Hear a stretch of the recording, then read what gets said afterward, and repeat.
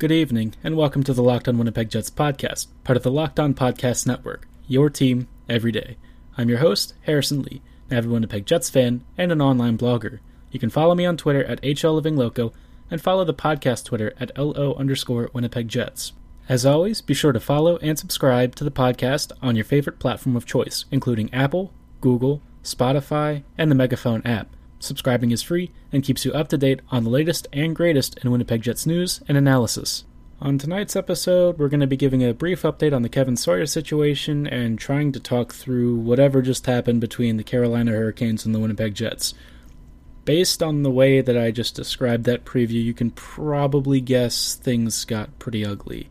Let's just say, if Paul Maurice has a job tomorrow, after the conclusion of tomorrow's game, or even at the end of tonight, Winnipeg might be in some trouble, because this was as appalling as it gets. I would have rather have watched paint dry than sit through whatever the Jets did for about half this game. But before we get ahead of ourselves, let's talk about the Kevin Sawyer situation. Kevin, in his first address since the whole hazing situation broke out, where he told the story of Jared Spurgeon being saran wrapped to a pole, has been pretty quiet, and I feel like, generally speaking, TSN probably asked him not to say anything, which is, all told, an understandable situation. That it took them like 2 weeks to allow him to speak is kind of the problem, though.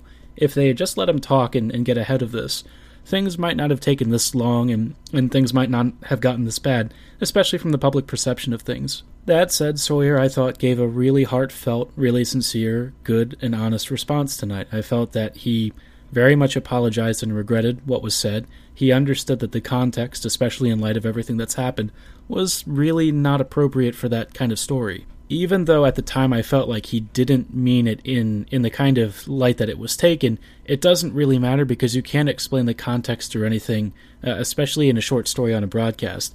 And more importantly, the timing was bad. You have to, read the room and understand that sort of story in light of all of the coaching abuse and bullying scandals that have broken out.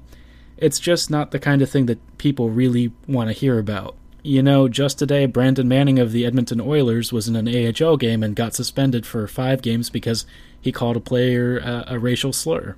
Unfortunately for Kevin, I think that I know that he didn't mean anything by the story at all, and I'm sure that it was probably not like some of the other situations that we've had, but either way, no one knew the truth, and even his own account of the story, especially from the broadcast versus what he said tonight, was a little bit different. He wasn't really involved with it. He apparently was not in the room with Spurgeon when Jared was tied up on the pole, and it was all voluntary from what it sounds like.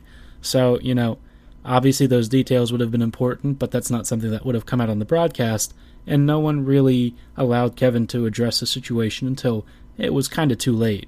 At the very least, there was a statement made. I think that it got the point across. It was the right message to send, and hopefully folks can move on and use this as something of a learning opportunity. Not necessarily that the story itself was specifically the issue, but kind of understanding sensitivity around this stuff, and the fact that, what was permissible maybe several years ago is certainly not appropriate now, and I think that point being reinforced going forward, especially the stance against anti-hazing and bullying, that's probably the most important takeaway. In other recent Jets news, Winnipeg lost a game to the Carolina Hurricanes. I call it a game because this kind of felt like the sort of performance where somebody gets fired afterwards. But let's start off with at least the opening parts of the game, because there was some more positive news. Unfortunately, it didn't really start off with great news. Carolina went up 2-0 very quickly. The first goal was kind of bad from Hellebuyck. Martin Necas gets a nice little break on sort of a line change where somebody was coming off the ice. The puck kind of squirts by whoever was coming off. And I think it was Pionk or Morrissey on the left side. Obviously, Necas has a lot of skill, kind of gets a step on and cuts in.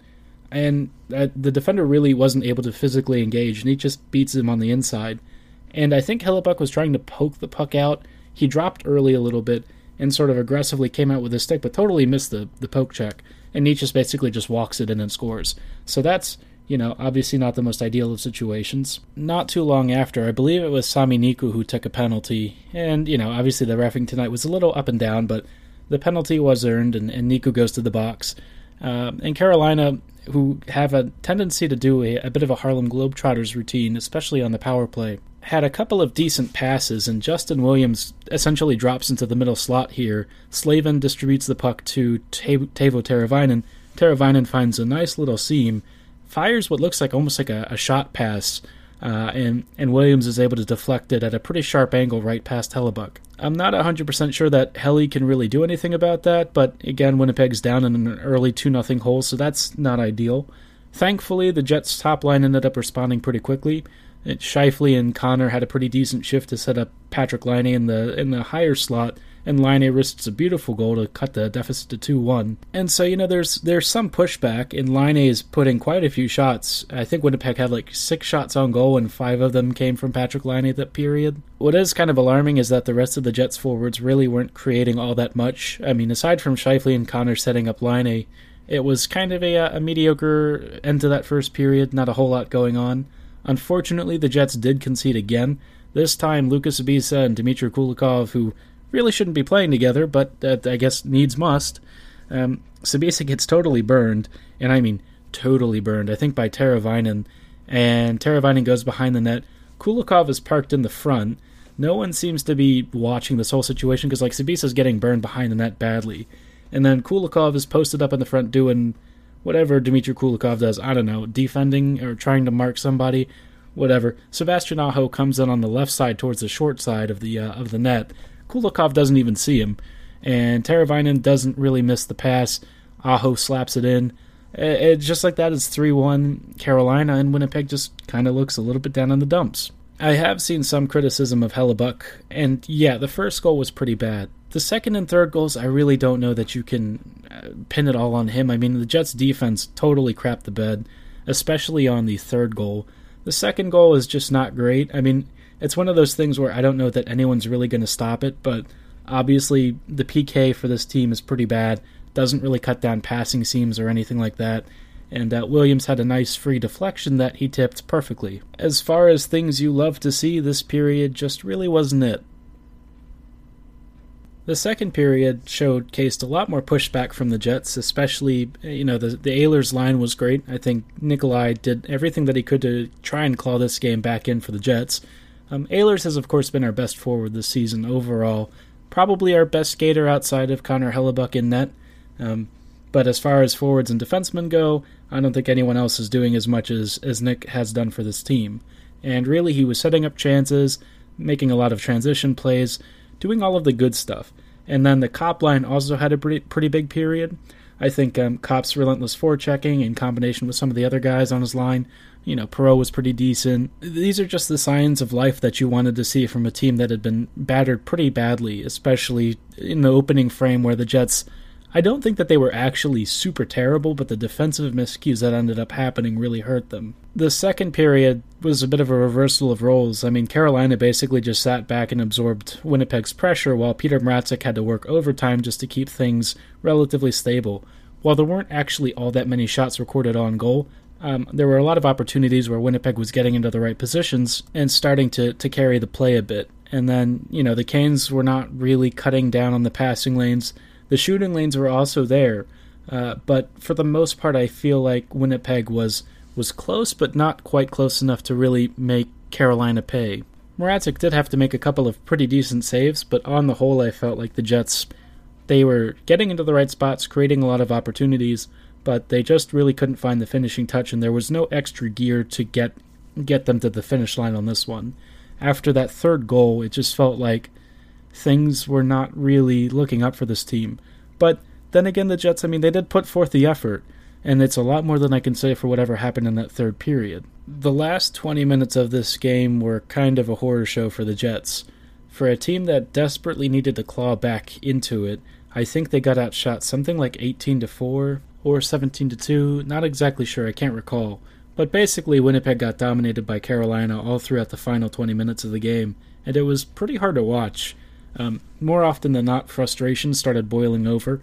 Copp had a bit of a nasty hit late in the game, and then, Mark Scheifele got into a couple of scraps, one of them where the gloves actually came off and he started fighting with Brett Pesce, if I recall correctly, and to see one of your top scoring forwards getting into a fight, especially after he had limited offensive involvement for most of the evening, probably not what you want to see coming from this team. The body language wasn't good. Guys just looked very tentative and like they weren't really sure what they were supposed to do. And like the general feeling that I got, I used the word quit on Twitter. Some people would probably disagree with that. No, it's not that they don't care. It's just to me that they looked very dispirited and kind of out of it. And I don't know. I get the sense that Winnipeg is trying to do things at times and they do care about it, but this effort was just unacceptable. I mean, Winnipeg basically got pantsed in a game in which they were already trailing 3-1. And it's just kind of hard to imagine where this team goes from here. Tomorrow they have to go into Columbus, who have one of the highest save percentages in the entire NHL, and the Blue Jackets themselves have a decent amount of forward talent, as well as an alright defense, enough to certainly put the Jets in a pinch. And, what comes out of this road trip? I mean, Winnipeg has been, frankly, far below their usual excellence. And this is not exactly excellence from the season, but we're talking about, 2017, 2018, when the team was really in the stages of an ascendancy that I think we can all suggest should have been continued on from. But instead, last year was a notable step back. We all did expect a step back, but maybe not as much as the Jets actually kind of clawed back into. And here they're playing, frankly, like one of the worst NHL teams around, and I can't really believe that this is happening. I know that this defense is bad, and it's not exactly a secret. We've been talking about it for weeks, if not months, heading into the season. But the fact that the forwards and the offense have basically been neutralized and shut down with no support from the blue liners, no forward support because they're sitting so deep and they can't really spring, neutral zone breakouts. There's just so much that's broken about this team, and I don't know how it's going to get fixed. Some people have suggested that Dustin Byfuglien coming back is going to be some magic pill, and I can tell you right now, it ain't happening. As soon as Byfuglien comes back, this team might be, slightly more competent, but I don't think he's coming back. And even if he did, this team's not getting fixed. Let's, recap a couple of thoughts here, because Winnipeg has one of the most non-functional even-strength offenses. They have a defense that is supposed to be one that's capable of absorbing pressure and creating breakouts from either blocked shots or, intercepted passes or forced turnovers along the walls. They don't do any of that, not much at all. The forwards are sitting deep to try and compensate for the defensemen having trouble, shortening the distance for passes and dropping down to assist and try and help the defensemen, but they also aren't capable of doing that. So what are you really doing? And really what's happening to Winnipeg is they're just getting pinned in the defensive zone, and they're conceding so many high-danger opportunities as well as goals against. Hellebuyck can't keep up his marvelous performance on the year forever. In fact, tonight I believe Dmitry Filipovich actually noted that the Jets created 8 high-danger scoring chances and conceded 18. They conceded 18 high-danger scoring chances. Let's be honest, I don't really know how Connor Hellebuyck is supposed to prevent any of those opportunities from going in. This Jets defense doesn't clear the crease. The forwards aren't really able to exit the defensive zone with the puck. It's basically all coming down to Hellebuck's ability to find the shot and sit on it and pray that, it doesn't come loose or it doesn't come off of a rebound to a free forward. And, he's not really got anyone to rely on, especially in that final 20 minutes of the game like we saw tonight. The Jets kind of abandoned him, and they didn't really seem to know what to do under pressure. And frankly, for me, it was a pretty pathetic performance, and it's a real shame because this team has the talent to do more than what we saw tonight. I'm thinking about what happens when the sun comes up tomorrow, and I really can't say what this team is going to look like. At this point, I think that the only thing that the Jets can do is fire Paul Maurice. I really don't think that there's any other answer. I know that is a pretty harsh judgment, but at this point, nothing else is going to fix this team, and you have to take a Hail Mary punt and hope for the best because nothing else is working. I think we know that the roster isn't capable of doing it. The defensive unit and structure isn't going to be enough. The coaching systems aren't working, and really the leadership just doesn't seem like it's enough to push this team over the hump right now. Do I think the Jets will actually fire Maurice? I'd honestly be pretty surprised. I don't even know if they'll fire him if they lose in embarrassing fashion tomorrow to Columbus. But they're 3-10-2 in their last 15 games, and that in the NHL is just not good enough. Especially when you have a team with this much offensive firepower, and the Jets are almost totally neutralized. I really don't know what else there is to say about this team that hasn't already been said at some point or another by me or somebody else. So, Winnipeg's got to figure and sort this crap out because this can't keep happening. They have to figure out whether or not Paul Maurice is the guy they want leading the squad and whether or not he can find and maximize the most of the talent that he has available. With the trade deadline looming for the Jets, Winnipeg is kind of in a bit of a bad spot right now because they aren't good enough to make the playoffs as is, and I don't think that a trade deadline fix is going to solve them either. I already mentioned that Dustin Byfuglien coming back probably doesn't fix what is fundamentally wrong with this team, and I can't really think of anyone on the trade deadline list that's actually going to be of any significant value to the Jets. Aside from like Jean-Gabriel Pageau, who at this point is probably a rental more than somebody that you're going to bring in for a long-term deal, there just really aren't that many high-impact players that can do what Winnipeg is going to need, because the Jets are basically running half of an ECHL defense married to an offense that has almost no firepower. It has all the talent, it just doesn't have any of that firepower actually being utilized in a way that's effective. Let's kind of go a little bit hypothetical here and think about what happens if the Jets actually go in a very different direction, and that direction is to start considering selling some pieces. If the Jets become sellers, at this point I think all bets are off as to what the future of this team is. Personally, I think that this is the most unlikely scenario, because I don't think that the Jets should really panic sell. I think that, yeah, the solution is going to be a little bit unorthodox. I think that they need to get creative, but if they bring in a coach that's able to recognize this team's strengths, for one thing, and kind of coach around some of the holes, they have defensive reinforcements coming over the next 2 seasons, so they can kind of live with what they have. And it's not like the existing forward core is the problem with this team. They have really great talent, and for the most part, a lot of it's under contract with term. Lowry and Kopp will obviously need some kind of a deal down the road, Kopp in the very near future. Laine's contract is going to be coming up very soon. I think the season after next, he's going to be due for a massive extension, so you're going to want to have cap space for that.